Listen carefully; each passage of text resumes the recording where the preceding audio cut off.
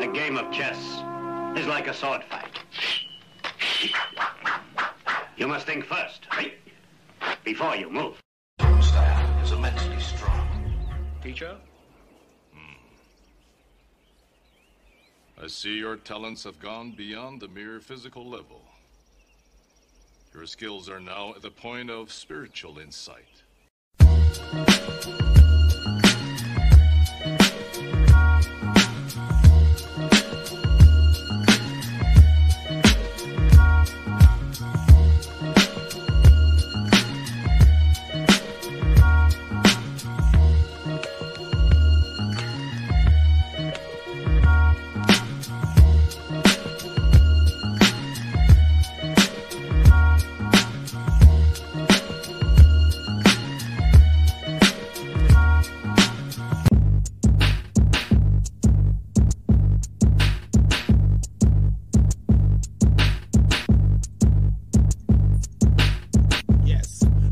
Come to the teacher. Come and say, come to the teacher. Come and say, come to the teacher. Come to the teacher. Come to the teacher. Come and say, come to the teacher. Come and say, come to the teacher. Come and say, come to the teacher. Come to the teacher. Come to the teacher.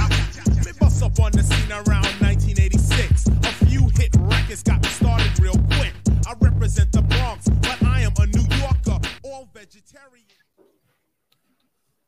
And we are back. It's a Saturday edition of Teachers Talking Boxing, which is nothing special, actually, because we always go live Saturdays, but we don't go live every week.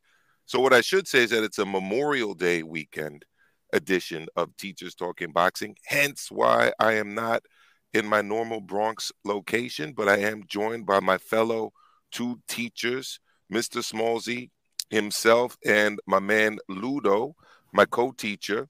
And, yeah, for those of you who don't know, here in the United States, it is a weekend that is supposed to kind of commemorate fallen soldiers, but it's mostly used now to sell used cars.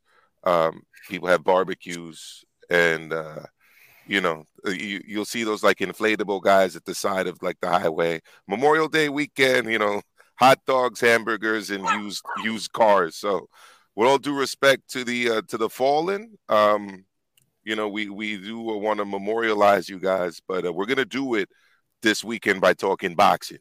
So salute, guys, and look, we got a lot to talk about today because this past weekend there was a quote unquote robbery at the MGM Grand in Las Vegas, Nevada, USA. I was there live at the fight. I'm sure Smallzy and Ludo have a lot to say about that particular fight. Overshadowed, I think, was one of the best knockouts I've ever seen live. Junto Nakatani, what a left hand. I want to get into that because that might not just be punch of the year. That might be punch of the decade so far as I'm concerned as we advance down into 2023. My man Smallzy's obviously in Australia where the heavyweight champion of the world is currently, and I'm going to ask Smallzy about that. And then, of course, we have to talk about the lead. It's been years in the making. I've been excited about it, and then not so excited about it, and then excited about it, kind of like my crypto stock. It is official, finally. Spence is going to be taking on Crawford for the undisputed welterweight championship of the world. So I'm very excited about that. And I want to talk about other things that are happening in the sport of boxing. But first, Smallzy, I'm going to throw it to you. How's it been going? And talk to me about watching boxing the last few weeks since the last episode. Yeah, so since the last episode, so we had the Rolly Romero versus Barroso scandal where the old man had it ripped away from him. Yes, he did. Now, I'm not one of the people who think Tony Weeks got paid off personally. I think Tony Weeks is just getting a little old, and he just made a mistake. In any profession, people make mistakes from time to time. I think also running through Tony Weeks' mind was possibly the Filipino fighter who very, very sadly passed away due to in-ring injuries. I think I've got a feeling that was floating through Tony Weeks' mind, and he saw this old guy, but also maybe from the angle he was watching, it looked like Barroso was actually taking the punches that Rolly was missing. And he made a snap decision, thought he was saving the old guy's life when really he was probably on his way to a victory. So, yeah, just a bad call in that fight, in my opinion. But I'm not going to say Tony Weeks was passed an envelope full of cash to make the call. Then we had the modern day version of the Hagler versus Leonard debate with Lomachenko versus Devin Haney. Now, I might be the only person here who's actually Switzerland on this. I had it scored a draw. And personally, I find it very hard to argue that either one really differentiated themselves from the other one. I thought at the end of that fight, I saw just two very good lightweights. And I think the debate, the inevitable debate that came after that about whether it was a robbery or whether it was a clear win for Devin Haney, overshadowed the fact that it was actually a really good fight. That didn't really get spoken about so much. It was more like someone was robbed or no, someone wasn't, And the fact was, it was actually a really entertaining, it was an edge of the seat fight. Even though we knew there was not going to be a knockout at any stage, somehow it was still an edge of the seat fight from round 1 to round 12 because of the, two special talents that were on display. So I think that part has kind of been lost in the whole rigmarole of who won or who deserved to win. As I said, I personally had it a draw. There we have Loma. I think looks like he's scoring an uppercut there. I had it a draw. I had Haney winning more of the rounds in the first half. I think I had it 4-2 for Haney in the first 6 rounds. In the second half of the fight, Loma, as pretty typical of him, he comes on later in the fight. I had him winning 4 of the last 6. So I had it even up at the end. I don't expect there to be a rematch because I think Devin Haney's sort of had a long-awaited move up to 140, so I think he's going to move on to 140. In terms of Loma, I don't know if he continues or not. What do you think, Ludo? So, in terms of the fight itself, unbiased. I'm really unbiased. You hear about it. I heard about it because I was at another boxing event in Connecticut that night. So I managed to see the first round on a phone as we were wrapping up. Then I tried to catch up, and I literally saw the last 30 seconds of the last round when I entered the place I was going to watch it. Well, it is what it is. But then I rewatched it because in the meantime, you hear about the fight. And apparently, Lomachenko robbed, this and that. Okay. I watched it. I took the time. Like you mentioned, first of all, it was an all-out war, relentless. And like you said, I think it was overshadowed by the controversy, and it's sad. But I think that in the years to come, when people are going to rewatch it, they're going to sort of like forget this part. Now, I don't have the pretension to score the fight, but I really looked at it closely from a quote-unquote expert eye. First, the experts, right? And I give the win to Haney. Even though I'm Team Loma all the way, I've always supported Loma. But in my opinion, he lost. He lost. I know like there's a huge scandal about it right now. So my breakdown, you're right. Haney was probably not overwhelmingly winning the early. I mean, he was clearly winning the early round. Loma won a few. I think Loma. I'm not gonna say he woke up too late because it's not a proper term in a fight like this. He probably showed a little more action in the end, but when you really look at it in the hard exchanges. Haney's defense is on point. There's a lot of punches. Yeah, Loma throws combos. Not everything lands. Sometimes nothing lands if you really look at it. And then when Haney throws, to be honest, like he throws like 3-4 punch combos, and Loma actually gets hit.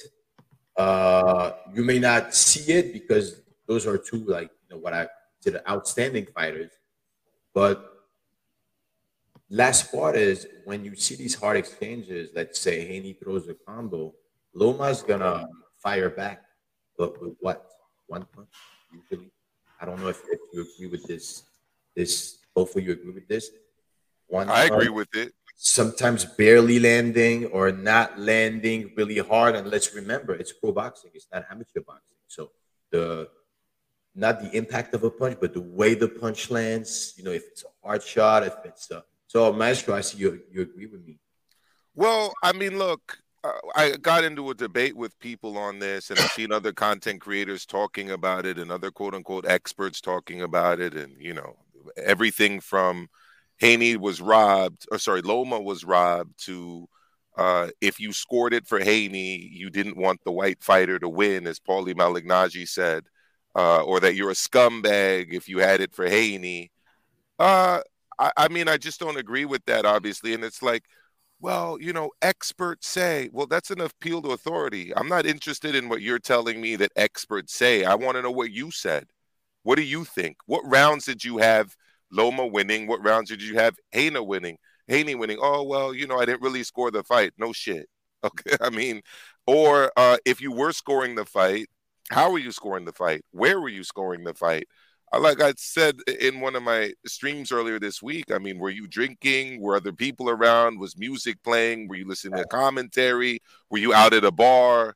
Because scoring a fight is something that you have to do in a very focused way. Okay. A lot of people don't know this, but I actually am certified by the ABC as a judge and as a referee. I did the training for that. I was actually at the same training that Harvey Dock was at and others in Connecticut. This was many, many years ago. But I decided that, you know, I don't want to go down that road. I'd rather go down the coaching road, because you can't do both. You know, because obviously if you're a referee and you're also a coach, there's an implicit bias there, potentially with, you know, camps that you may know, fighters who you've fought, etc. So at the end of the day, scoring is done much like teaching, right? You teach towards an objective, all right? And when you're teaching, you should be evaluating learning based on some form of a rubric, right? What is your criteria? Well, Jimmy, I gave you a 55. Okay, well, teacher, well, how did you give me a 50? You should be able to explain that, right? Yeah. Judging is no different. For all of these people out there saying, I had it, you know, a wide margin for Loma. Based on what? So, I mean, what I'm going to show you guys here is it's often been pointed to that people at the fight had Loma winning. People at you know, on the telecast had Loma winning. This is the official telecast scorecard right here. All right. This was done by Max Kellerman. All right. You'll see he had Haney winning rounds 1, 2, 4, and 5. So he had him winning 4 of the first 6 rounds. All right. That's the official scorecard. I had it very similar. The difference is I gave the 12th to Haney. All right. And there were a number of rounds in the middle between 6 and 9 that I felt were swing rounds. 10 and 11 were clear Loma rounds. 6 through 9, those are the rounds that some people gave to Haney, some people gave to Loma. But if you even look at this scorecard, you flip a couple rounds and it's 115, 113 Haney, which is exactly what happened in my case. I'm sorry, that's not a robbery, right? That's a close fight with a number of swing rounds, which could have gone 115, 113 Loma, like Max Kellerman had it, could have gone 115, 113, like I had it, and like Anton M had it, all right? Or it could have gone 114, 114, like Smallsy had it, all right? I think any level-headed person that actually scores to an actual criteria, not a made-up or invented one, will have had it a close fight. I reached out to Doug Fisher. You want to talk appeal to authority? We could do appeal to authority all day long. I reached out to Doug Fisher, who's the executive editor of the Ring magazine, right? Chief editor, right? He had it 115, 113 Loma, but said that 115, 113 Haney was a fair scorecard. I reached out to Keith Eidick, senior writer at Boxing Scene. You want to do appeal to authority? I could do this all day long. He had it a close fight. He said that the scorecard of 115, 113 was a fair scorecard, right? A lot of people are focused on the outlier, right? That Carl Moretti scorecard, right? And are discounting the fact that Devin Haney won a very close fight. And I'm sorry, Devin Haney did a good job on Saturday night. I mean, last Saturday night, he's a 24-year-old kid who's undisputed. He did something that Ryan didn't want to do, which was go to Australia, that Tank didn't want to do, which was go to Australia. He not only went there once to win the titles, he went there again to defend the titles against George Gambosis Jr. Again, something that other people didn't want to do. Oh, well, Maestro, I don't really like the way he behaves. What has he done? He doesn't have any domestic charges. He doesn't have any criminal convictions. He doesn't even act crazy on social media. You know, I mean, what exactly is it about this kid that people don't like? I don't really know. I think personally, Bill Haney's done an excellent job as a father-son tandem leader, right? As a manager, as a trainer, as an advisor, as a father. I give full credit to Bill Haney because I think he's done a great job with Devin Haney. So I personally, to me, when you're interjecting the robbery into the discussion, what you're doing is you're interjecting your emotional feelings and you're just telling on yourself that you didn't actually really score the fight fairly when you say it was a robbery. You're just saying, I wanted Loma to win and my feelings got hurt. Well, you know what? Facts don't have feelings. And the fact is, Devin Haney was landing clean, effective punches for the majority of these rounds. Loma had a few big rounds, especially the 11th and the 10th, right? But I felt that Devin Haney did a lot of work. And you know what? Body punches count in the sport of boxing, whether people like it or not. You guys can go. Yeah, I agree with that last part there about body punches. And I think that's part of the reason why there was the robbery uproar is because fans often don't score body punches the same way they score head punches, especially someone like Loma. Loma's very good at body language. So even when some of the rounds where he's landing less punches, his body language will maybe tell some observers that he's still winning that round.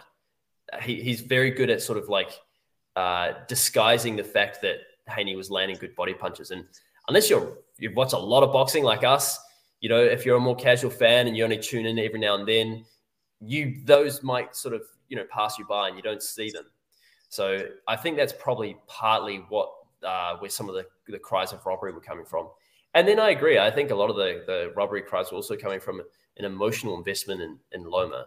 And that happens with these older legend type fighters. People have had a long-term investment in them and they really want to see them win. You know, I really wanted to see Pacquiao win that last fight against Ugas, but, you know, there's a time when, a younger guy comes in and takes it from you. In all fairness, though, I do think Loma did enough to get the draw in this fight. Like I said, I didn't really see either one of them sort of pull ahead from the other. There were rounds that Haney did well. There were rounds that Loma did well. But look, the result's been delivered. And what I hope is that Haney, I think this is a really good step in Haney's career. One thing that I agree with you completely on, Maestro, is that Bill Haney is brilliant for Devin.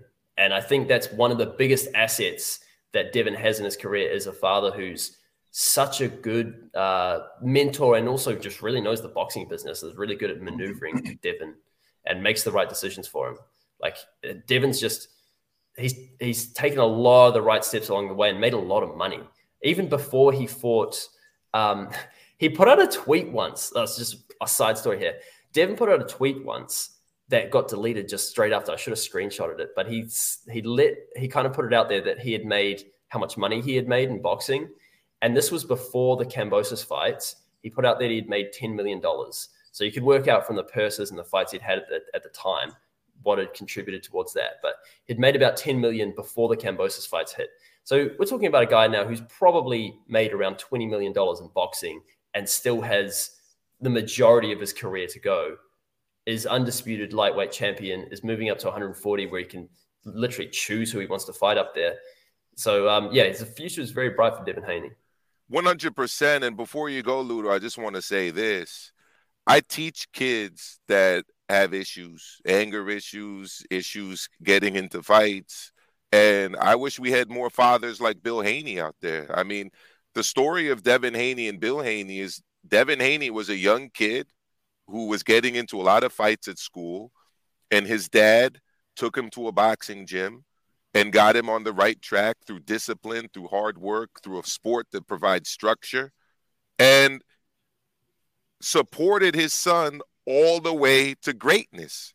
It would have been very easy for him to say, oh, you're a bad kid, go do this or go do that, or not put him into boxing and then not support him. No, Bill Haney put his son on the right path and has supported him all the way, like I said, to greatness. And I got to give him respect for that, because it's very easy not to do that. It's very hard to take the decision that he took. Go for it, Ludo.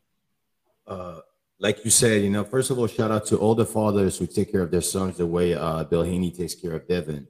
I think it's amazing, especially in our sport. It's always it always kind of softens our heart to see that, right? Because that's what we want to be able to do at the same time. And it's a great example of giving their kids a structure and building them into strong, responsible people, because people don't really realize that what it takes. Again, the casuals don't realize what it takes to be actually a high-level athlete, especially in these sports. Now, going back to the robbery controversy, so a few things that I observe when I watch fights like that are very controversial.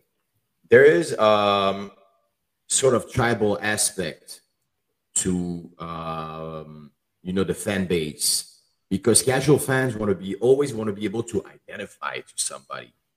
They want to be able to live through them, because they can't do it. They didn't have the opportunity, or they just can't. They're not capable of doing it. In the United States in particular, sadly, not for everybody, but there is still a racial component to it. That's sort of not as prevalent as it could have been. So there's that aspect. The second aspect that's pretty new is the online betting, because people put money on fighters, so they expect the fighter to win. So they sort of see him win, even though they don't win. And the third aspect is, they're not experts. They don't really know. Like you said, body punches count. We addressed that, I think it was the first episode of this show, that casual fans want to see last time they want to see a bloody war. They don't really understand the concept of scoring points, of what counts, what doesn't count, how we score. So they solo Loma through a lot of punches, but did they land? Did they do damage? A third aspect, and I told you about it after I watched the fight, Maestro.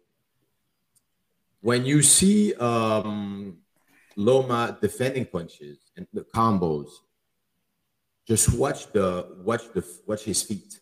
Watch his feet. He's a southpaw. In many occasions, he had to reset. So because he was absorbing the hard punch, he had a lot of pressure on him, and his lead foot was going back because he was off balance in a way. Not in a way, he was off balance. So you really had to reset. And if you're a quote unquote expert, you would see that. Casual fans do not really see it. They're so biased towards their whoever they support. Yeah, I agree with that, Ludo. And the other thing I wanted to say about that too is, look, people are the victims of what we consume, right? Or we're the victims of what we consume. And, let's not discount the power of the conflict between Russia and the Ukraine and living in the West. And what that added aspect added to the promotion and to sympathy towards Lomachenko. They never stopped talking about it, right? Russia invaded Ukraine. He decided to fight on the side of his country, and then they add in all the other stuff of how long he holds his breath underwater and everything. Like, they go the extra mile with him. And I think a lot of it is sympathy towards the fact that it is very unfortunate, obviously, that so many people are dying over there in this totally unnecessary conflict. And of course, I'm somebody who's very much against armed conflict. So I hope that situation ends. But that was also interjected into the discussion as well. Let me go to Jacob Sims really quick. He gave in the super chat, which of course I am very happy about. So thank you very much, Jacob. I appreciate that. Jacob Sim says, Ludo, thank you so much. Even if you aren't landing punches, if you are constantly facing your opponent or forcing your opponent to reset, you are controlling the round. That's it. I mean, in a nutshell, that's it. So, I had some things I wanted to share, but in the interest of time, I want to advance the discussion towards what happened on the undercard. And what happened on the undercard, guys, to me, is one of the best knockouts I've ever seen live. The other knockout that I have on the list is actually a knockout that took place many years ago. It was Curtis Stevens essentially getting just laid out by David Lemieux in I think it was upstate New York. Upstate New York. Yeah, it was upstate New York, but yeah, it was the Turning Stone. I was there live for that fight. And Curtis Stevens had gone into that fight saying that he was going to put the David Lemieux in a casket and all kind of other things, and he got stretched, literally stretchered out of the ring. Advance a few years, and there I am sitting down in the MGM Grand, ready to watch a fight that, Ludo, I told you before that I was very interested in because I'm a big fan of Junto Nakatani. And boy, did he deliver. I'm going to put it on the screen so you guys can check it out right now. This is right on my devastating on my YouTube account. But I mean, he really did a number on Maloney. I mean, look at that left hand. That was devastating. So I know it's still for you to look at, Smallzy, but I do want to go to you first. I mean, Maloney is an Aussie fighter. I think he bit off a little bit more than he could chew in this case, going after the title vacated by Kazuto Ioka, and I'm going to get into that in a moment. But Smallzy, what was your thoughts on that knockout? It hurt. I mean, the Maloney twins, there was a time when they were the real darlings of Australian boxing. And, Ludo said before, like, they were the Charlo twins of Australia. And, they were going to go and fly the flag for Australia in international boxing. And they did pretty well for a while until they took things to Japan. And it turns out in those weights, just don't mess with the Japanese. So, first we had that brutal knockout by Inoue against Andrew Maloney. Yeah. That was also in the United States. Yes. Yeah. I think it might have been on Halloween, possibly. I think it was during the pandemic too, if memory serves me well. Yeah. And now Junto Nakatani, who I've heard about this Nakatani guy for a long time. This is actually the first fight I've seen Nakatani in. Yeah. And one thing that I was really proud of my boy for in this fight was that this was not a Paul Butler versus Naoya Inoue type fight. No.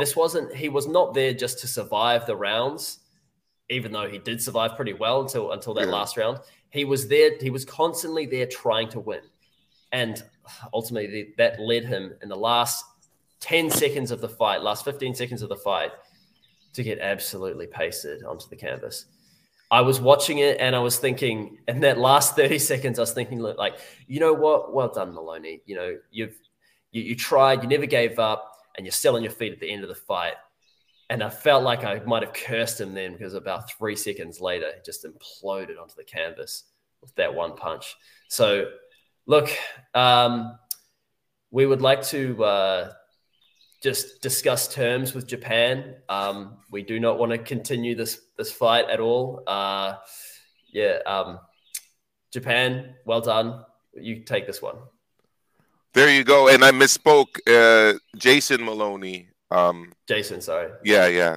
Not who fought Inoue. Ludo, go for it.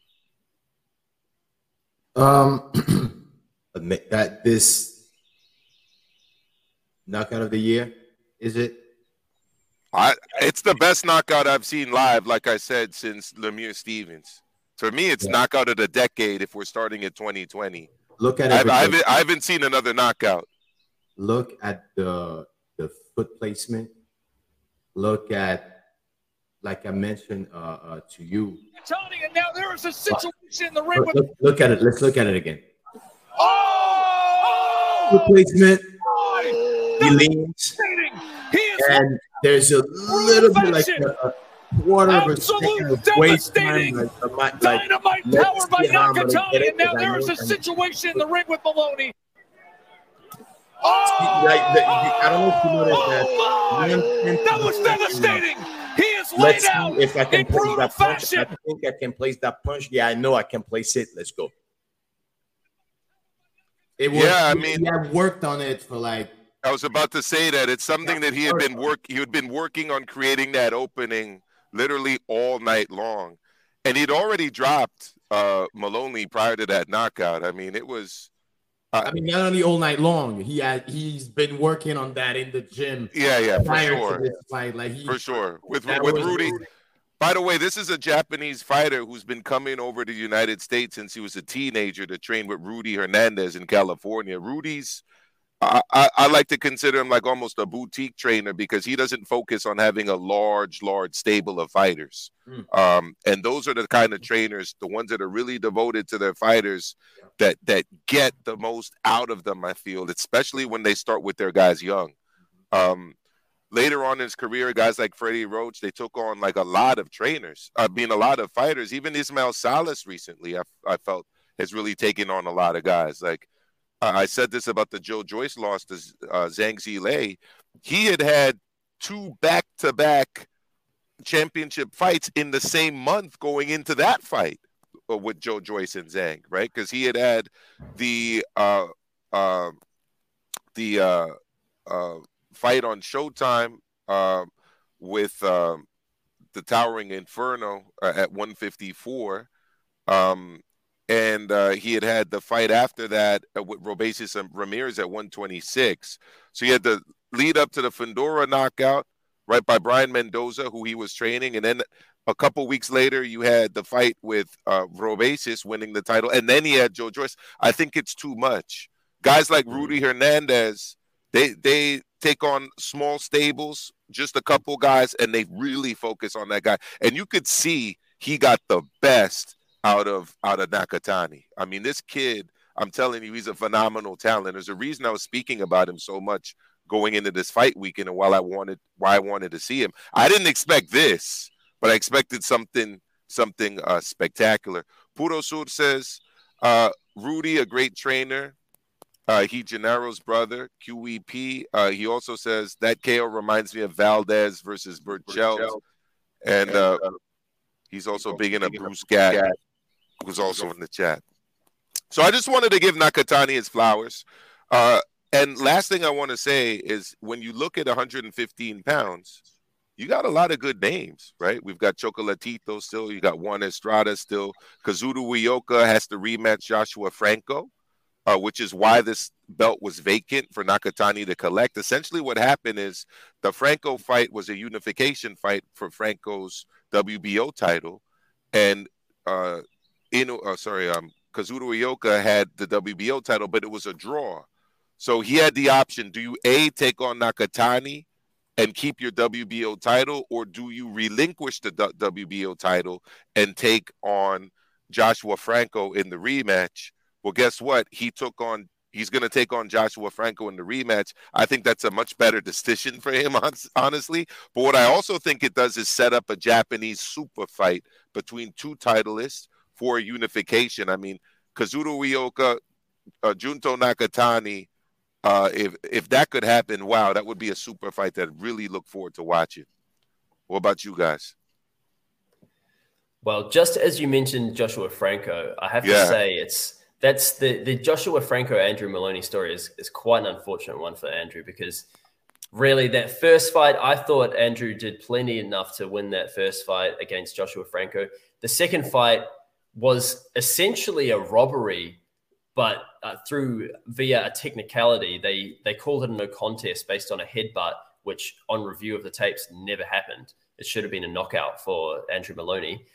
He had to go and fight Joshua Franco a third time, which is when he'd lost his bout. So, sometimes the cards that some of these boxers draw just are a bit unfair. He then has obviously had to go and face Nakatani, and the rest is history. Yeah, there you go. So I do have to ask you for some inside information, Smallsy, considering you're down there. This week, Tyson Fury landed in Australia. There were talks about him potentially taking on Dempsey McKean down there in some kind of a stadium fight. But then by the end of the week, we started hearing rumors that an offer had been sent to Anthony Joshua for them to fight at Wembley in September. Talk to me about Dempsey McKean, and talk to me about the response in Australia to Fury arriving there this week, please. Look, the Fury arrival in Australia, it's the boxing scene in Australia is sort of niche. So you'll hear about Tyson Fury via things like Fox Sports and like the specific news sites that are directed towards sports and that have that boxing appeal.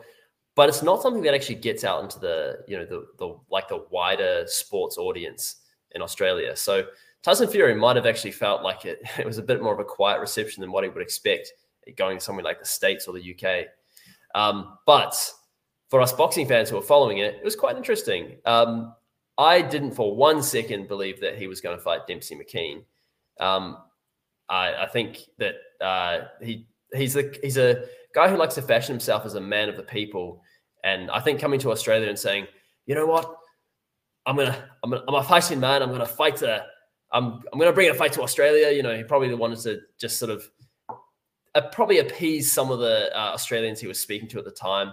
The fight that actually perked my ears up for a moment was when the Jai Opetaia's name came up, which I actually think, although Tyson would be a very, very heavy favorite in that fight, there we go. There's the image there. I think actually Opetaia would be the much more interesting fight than Dempsey McKean, being that he is a cruiserweight, a very crafty cruiserweight with good power. Be a better way to prepare for Alexander Usyk than fighting Dempsey McKean, who's really just another Brazil. He's nothing special. So the Opetaia fight got my attention. But let's be honest, there's no way that Fury is going to come to Australia to fight for a paycheck that's under $10 million. It's not going to happen. I don't even think he'd really be able to sell out a proper stadium here. He just doesn't have the audience here that he will have in the US and the UK. The guys who really get big boxing audiences here are Australians. Even when Pacquiao came here, he had to fight, an Australian with a bit of a name and a bit of a backing to fill out a stadium in Brisbane. So guys like Tim Tszyu will actually get more attention than someone like Tyson Fury in Australia. I don't believe for 1 second that Tyson Fury is coming here to fight. I think he's blowing a bit more smoke like he likes to. And it sounds like, or at least Eddie Hearn has poured cold water on even the prospect of the upcoming Anthony Joshua fight. Ludo, thoughts on Fury? At this point, have you kind of just is it white noise when you hear news about Tyson Fury, or do these constant stories about him fighting XYZ still resonate with you at all? I want to see something now. Stop talking. Just do it. You know, I mean, that it gets a little exhausting after a while. You hear, so you want to see the guy, like you've been wanting to see the guy for a long time. You know what he's capable of. You know his skills, but then now it's getting like celebrity gossip at this point. And I don't like celebrity gossip. But I like Fury, of course. Who doesn't? Yeah. Who doesn't like Tyson Fury? I haven't. A lot of people, actually. In fact, a lot of people on the channel that I used to debate on often. And Smallsy knows what I'm talking about. Yeah. Ludo, there's a big community out there that are not fans of Fury. But look, what you just said, Ludo, a moment ago, that we know he's skilled, we know he's good. Why doesn't he go and just fight someone? I think that all the time. If I had Tyson Fury's boxing ability and size, I would just be taking fights all the time. Anybody. He can't take anybody at this point. Why doesn't he do it? Is it a money issue? Is he going through like personal stuff like that we don't know about? Is he like? I have a theory on this, Ludo. Yeah, and I don't know if other people agree with me or not, but I actually think that despite all the the facade of bravado that Tyson Fury has. And we know he's also got mental health issues behind it. I think that every time he steps in the ring, especially in the early rounds, he is shaken by fear, basically. And if you go back and look at the first time I noticed this was seeing him in the Tom Schwartz fight. The first couple of rounds of that Tom Schwartz fight, he looked like a guy who was scared and trying to look like he wasn't. He sort of does this thing where he'll sort of step back. He looks a little bit uncomfortable in the first couple of rounds, and you'll see him like sometimes reach out and kind of grab onto the ropes, like he's just kind of looking for some support. As soon as you see that happen, he's not quite comfortable. In every fight he's ever had, he warms into it though. He gets his comfort back, but it's like he has this little bit of stage fright at the start of a fight. And I think that despite all the talk, he's got a little bit of fear mixed in with all the other bravado and things in there as well. And it just makes him a little bit hesitant sometimes. It's funny you mentioned the Tom Schwartz fight, because I do agree he did look a little bit vulnerable in the first round, but then in the very next round, he looked like a guy that would never be beat by anybody in boxing. I mean, the offense, the slick defense, I mean, he was slipping and rolling shots as a heavyweight. I mean, on the ropes, and then countering off with a body shot. I remember. I think it was his best round ever. Like in his career, I think that was his best. It was like Matrix level stuff, literally. But yeah, I mean, it's always that thing with Fury where you don't quite know what's going on. But personally, I think that's part of the allure of Fury. It's just starting to get to the point now where it's becoming a little bit annoying to even people that are excited about his fights. Go for it, Ludo. Kind of like Spence Crawford at this point.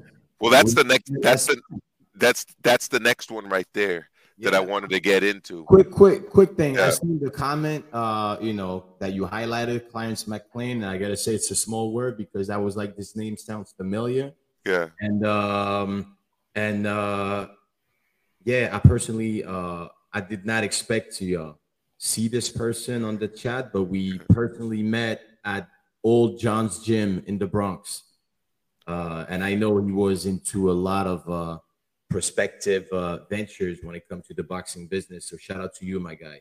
Shout out to Clarence McCain. And by the way, shout out to Mr. T, who's always over there training people at McCombstan Park by Yankee Stadium. I'm going to set up over there in the coming weeks and do a show with him right there from the park.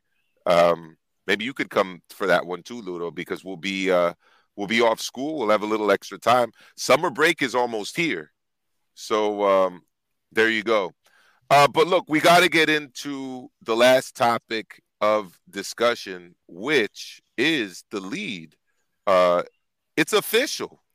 All right. After many, many years of having us wait, we're finally going to get an opportunity to see the undisputed welterweight championship of the world, contested between universally two of the top 5, quote-unquote, pound-for-pound fighters in the sport. This is the welterweight division. This is the glamour division. This is one of the OG original divisions in boxing. This is the division of Mayweather. This is the division of Oscar. This is the division of Tito. This is the division of Shane Mosley. This is the division of Sugar Ray Leonard, not Marvin Hagler, but Thomas Hitman Hearns. I mean, I could go on and on and on, back to Sugar Ray Robinson and so many other great fighters. Henry Armstrong fought as a welterweight. This is the fight, guys. And listen, when it was first announced, I was very skeptical. I actually went here on this channel and did a show about how they've done this to us a couple times just this year alone. But now it's official. And let me play a little bit of Terrence Crawford talking about this. And then I'd like you guys to talk about the fight. Everybody, the wait is over. Oh, I got to actually share the audio. Hold on for a second. Let me stop that. And that again. Hopefully you guys can hear the audio. If you can, he's essentially announcing the fight. Errol Spence, Terrence Crawford, July 29th, Las Vegas, Nevada. Everybody come out, show support, and watch me fry this fish. So I don't know. Could you guys hear that? You heard it, right? Yeah, there you go. All right. So he said he's going to fry this fish. It was big fish.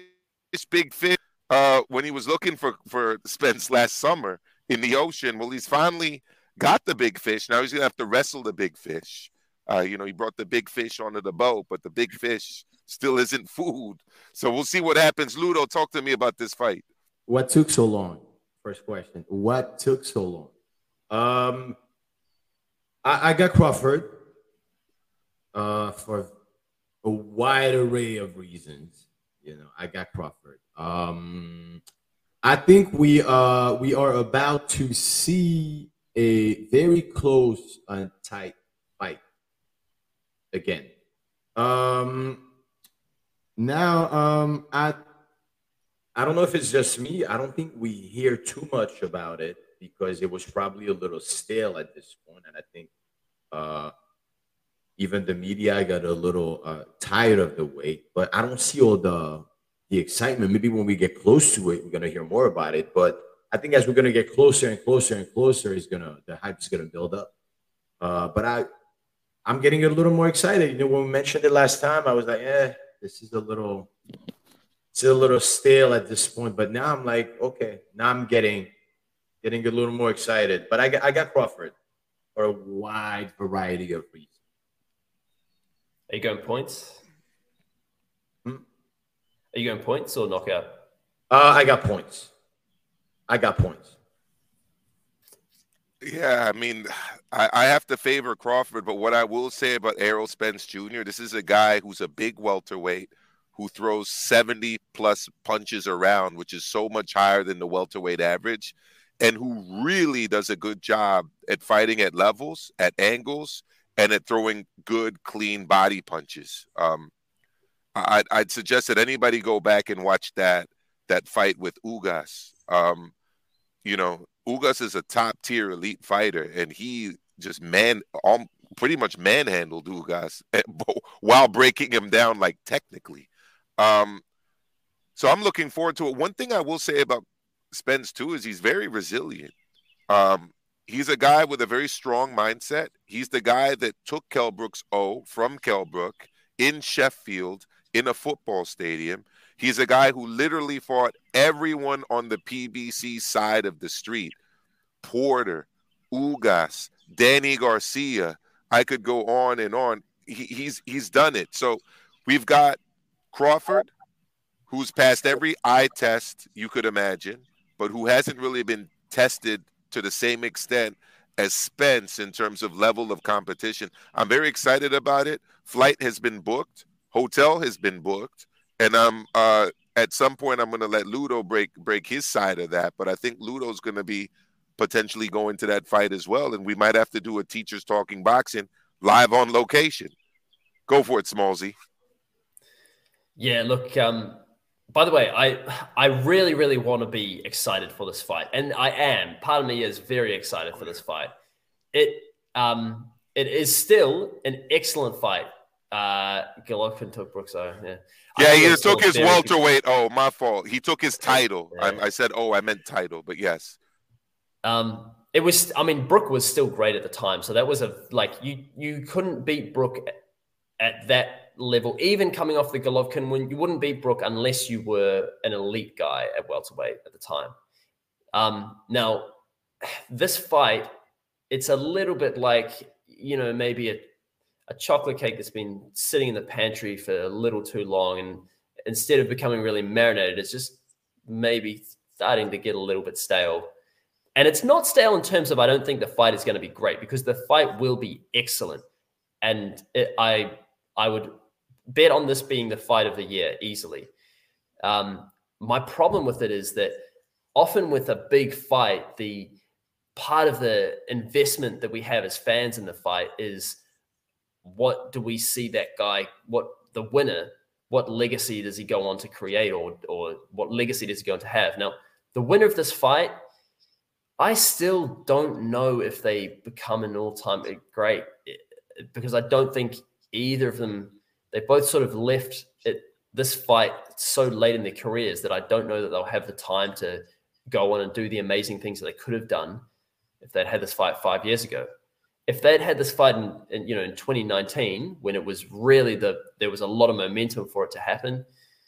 Since then, imagine what they could have done. They could have had an entire trilogy. One guy could have come out victorious, could have moved up and taken on Jamel Charlo, who, has especially recently, Jamel Charlo has been considered a pound for pound guy.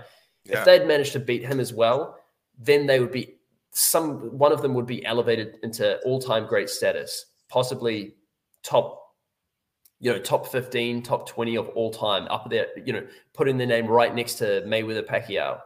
I don't know if the winner of this fight is going to have the time in their career to do that now, which is why I wish it happened a little earlier.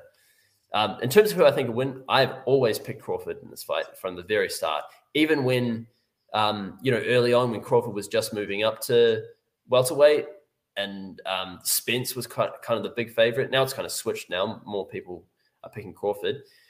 And funny thing is, as we just near close to the date, I'm just starting to think maybe Spence actually will have enough.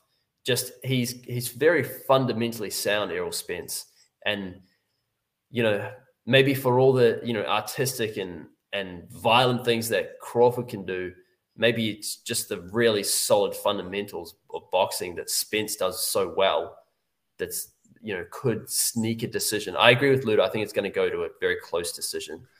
So I can't pick it. I'm excited. I think it'll be an excellent fight, but I just wish it happened earlier so that we could see more legacy happen for the winner afterwards. Yeah, a lot has happened. Spence has had not one but two car crashes.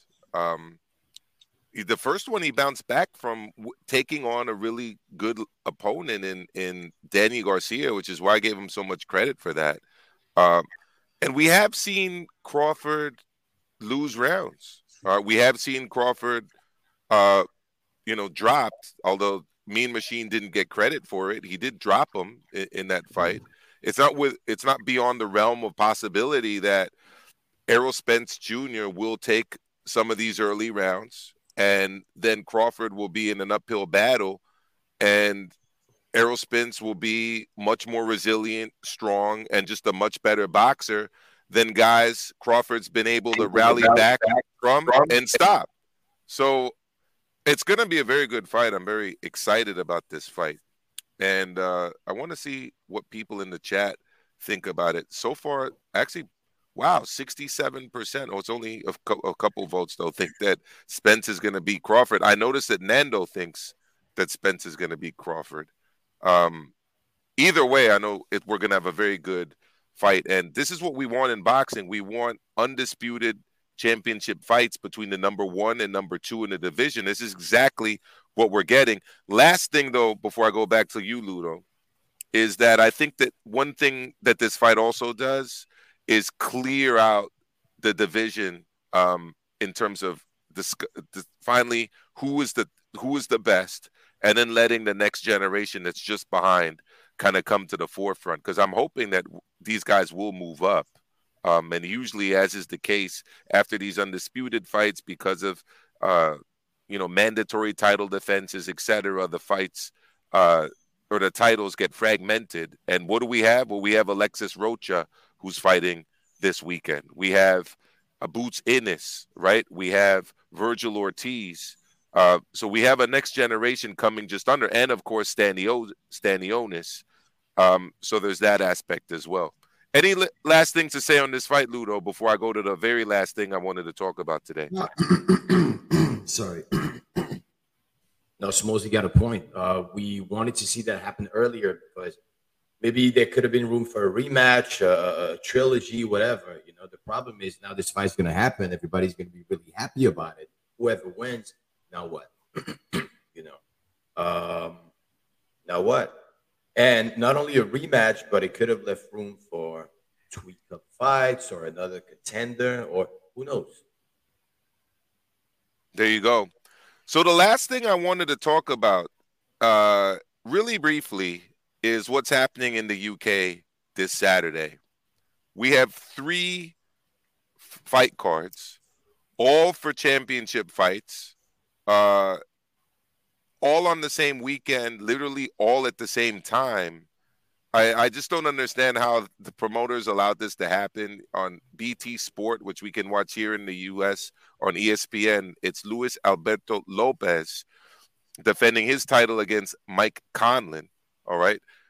That's a featherweight fight. Then we have another featherweight fight in Mauricio Lara, who I want to get into what happened with him in a moment.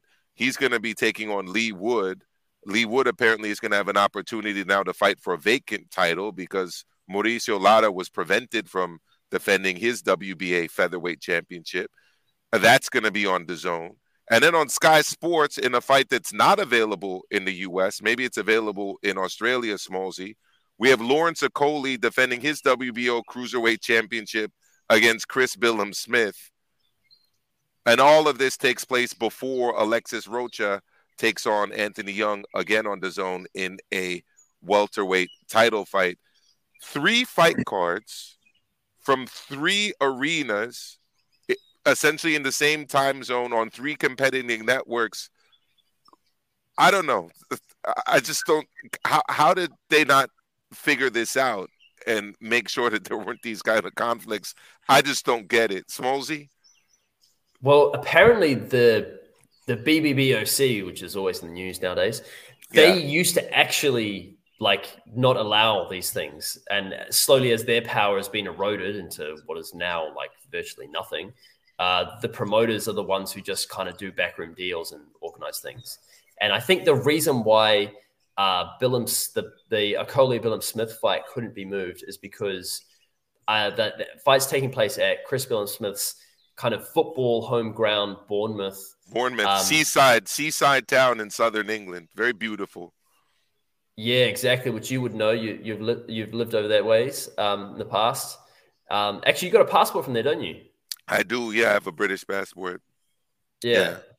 So I think it was the only date they could get for that fight. They had to take that date, or they couldn't deliver it for Billum-Smith. And then I think in terms of the other 2, the Mick Conlon fight, what's the name of the promoter there? Queensberry got in touch with Eddie Hearn and said, look, we'll just go an hour earlier. So the Mick Conlon fight is actually happening 1 hour earlier than the other 2, which are going on at the same time. Oh, that's good. So who's going to be watching? I mean, you can only watch one fight at a time. So I think this is probably going to be split across the kind of football, allegiances that seem to go all through the UK. Yeah. If you're a Bournemouth supporter, you're probably going to be watching the Okoli Billum-Smith fight. If you're I can't remember the name of Lee Wood is fighting Lara, but he's fighting him in Manchester. I don't know. Yeah, but So he's got a specific club, like a small. I don't think they're a Premier League club, but there's like but probably Manchester's going to be following that fight.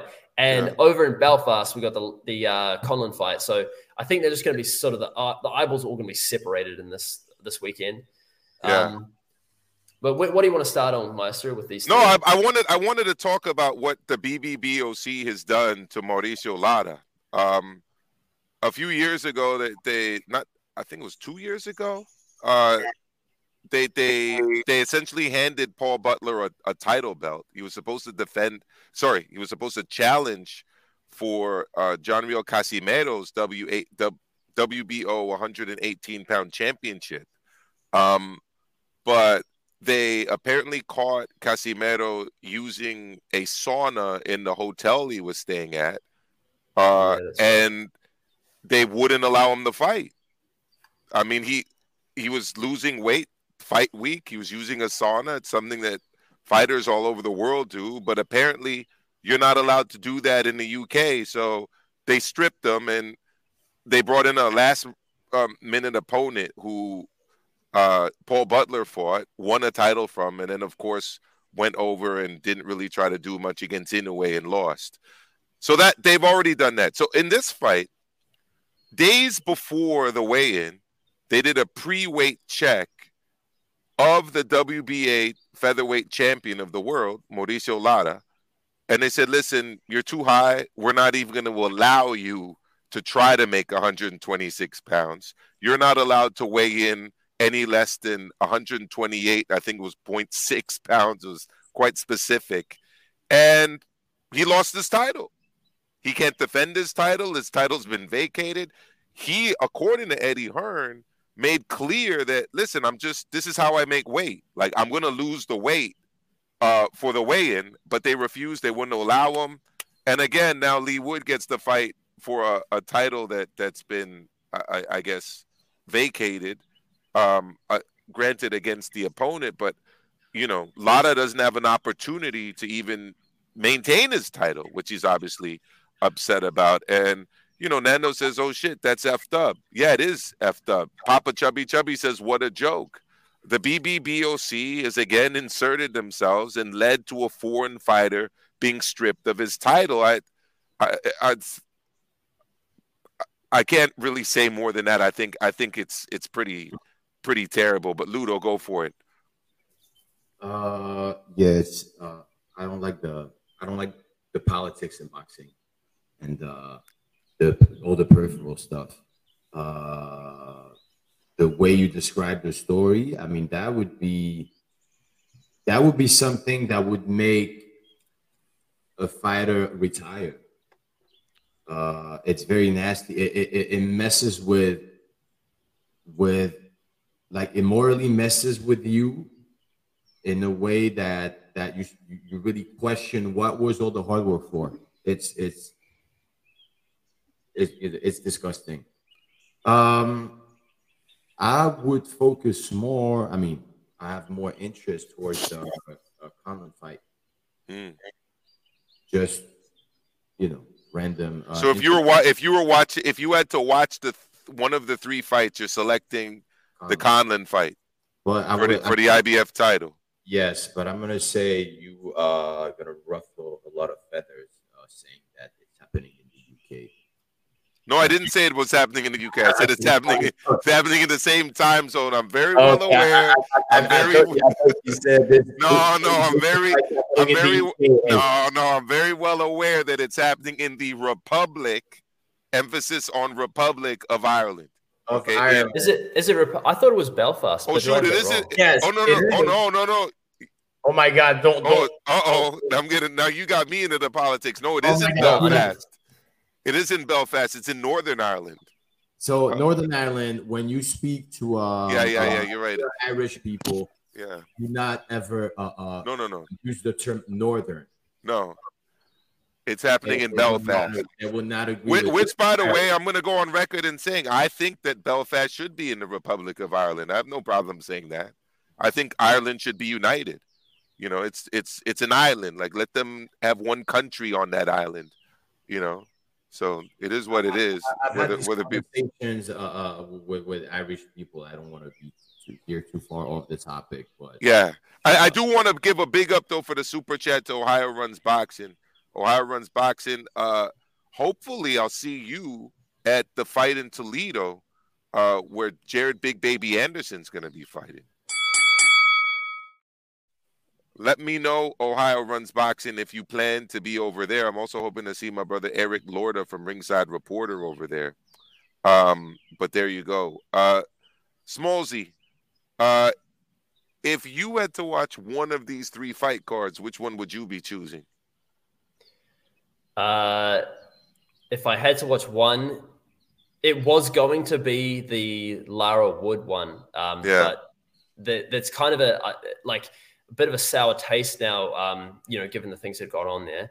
I think that with the stripping the belts, I'm actually on board with measures that are put in place to make sure that, fighters are healthy when they go into the ring. What I have a problem with is that this clearly wasn't communicated to Mauricio Lara.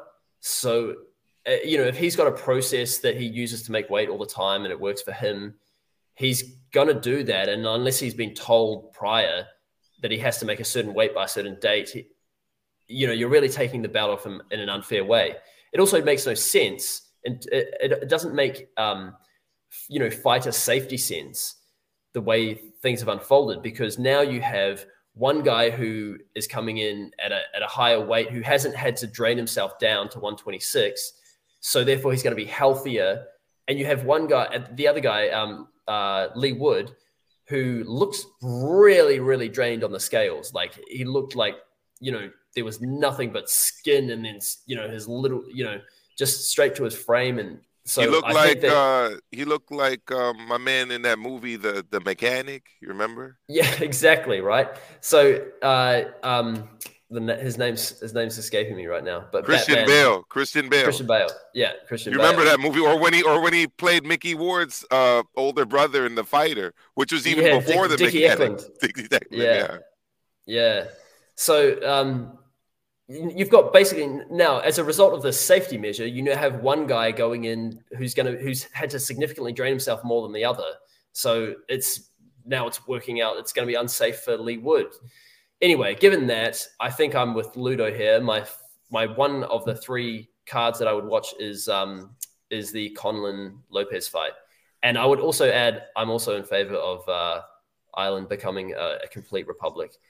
I'm in favor of the UK becoming a republic and Australia. Yeah. That's so right, yeah. I mean, it is what it is. Yeah. But no, a great one there, Small G. So are we saying essentially that we're all, because I agree, I want to watch the same fight. I mean, that says a lot about what we're saying about Lawrence Okoli. I just think Lawrence Okoli's last performance, it's like you put him head to head up against 2 world championship fights and you're expecting people to watch. Like, I like Okoli, but he's going to really have to turn in I would say, spectacular performance tonight, kind of win people back.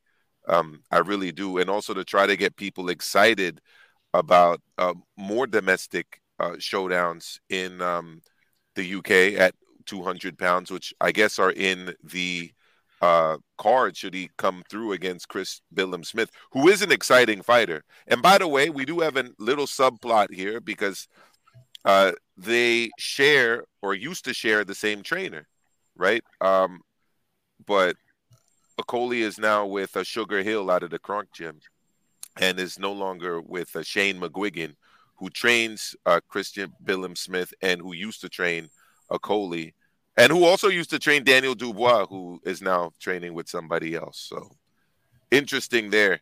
Last thing I want to say, though, about Lada is apparently he uses the process of hyperhydrating to cut weight. This is a process that a lot of fighters have started to use, and a lot of people out of MMA have been using it for years. If you're wondering how they get those extreme kind of cuts and then rehydrations, essentially what they do is the week of the fight, they drink like 1.5 to 2 gallons of water a day. So liters and liters of water, like 5, 6, 7, 8.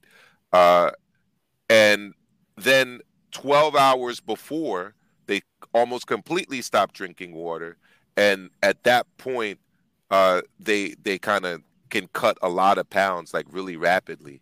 So that's the system that he and his team use, but it's not. It's a system that has you kind of above weight before weigh-in, and then kind of you put on the weight right back after the weigh-in. But apparently he wasn't told early enough anyways to change that, and it's kind of a difficult thing to throw on a fighter and his team at the last minute when this is something that they've been doing for a while. So, I don't know if you guys have any thoughts on weight, though. I gotta say, pardon me. It's a smart way to cut weight fast. Yeah, you're not depleted of your minerals and your nutrients on the long term. No, it's like for 12 hours you literally just like wet your mouth with water, small little sips, but it's essentially a water and food fast for 12 hours after you've been drinking a lot of water prior to. So that's hyperhydration. I want to give a big up to Nando, who came through with another super chat. Thank you, Nando. Appreciate that. Nando's not just a sub, but Nando is. All right, and I'll give the last word to you guys. Smallsy, you're up first. Last word. Let's see. Oh, I've got just a question. So yeah, go for it. Not boxing related at all. This is teacher related. Yeah. I see in the background there. We've got the classroom kind of set up that the world knows, not just America, but the world knows, because we see this kind of classroom set up in all our US media that the whole world consumes. Yeah. Is that what US classrooms look like? The desks kind of all in not anymore. No. What happens is now almost every school uses table groupings, right? Yeah. So you'll have like 4 kids at a table, all right? And the idea is that there's more kind of collaborative learning taking place. But I'll be honest, in my school, all that happens is kids are at a table and it's ignoring the teacher. My God, so I'm a PE teacher, right? As you guys know, but one period a day I have to teach a class called advisory, which I wouldn't even really call teaching because the lessons are pre-made for us. We don't get to design them, and the kids don't get a grade for it, so they don't really care. And when I enter this class last period of the day, the kids are checked out. They want to go home. They want to get their cell phones out.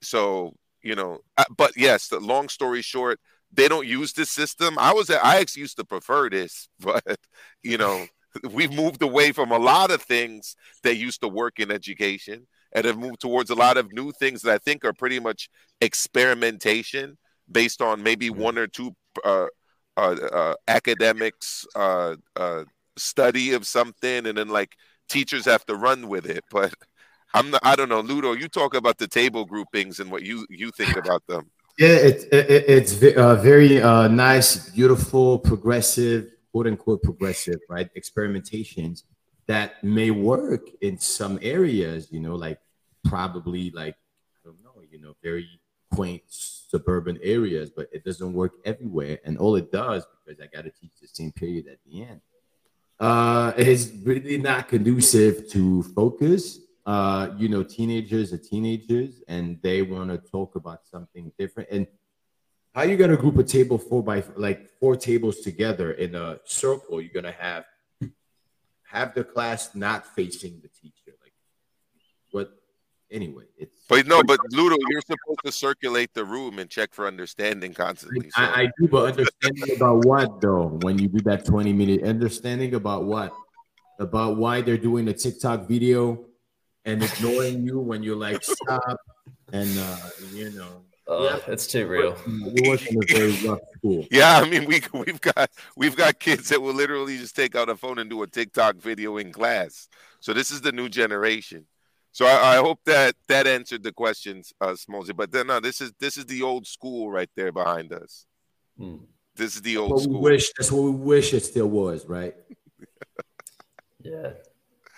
I mean, there's advantages and disadvantages to both, but for what we're doing when we go up there, yeah, it's the table groupings. It should be a whole other podcast. Yeah, it would be a whole other topic. We could be talking for 3 hours. Teachers talk teaching. Teachers talking teaching, or teachers talking classroom management. Yeah. But on that note, guys, let's call it a show, and we'll see everybody back here in a few weeks again for another episode. And within that time, you guys can reach out to me there, drop me chats, drop me messages, let me know what you'd like the three of us to talk about. And we'll be keeping notes ourselves on the sport of boxing. And, we'll be back again soon. So thank you, everybody, for tuning in. I appreciate it. And that will be it for another edition of Teachers Talking Boxing. Thank you. Attention, please. Bomber clad shoot upon fire, man.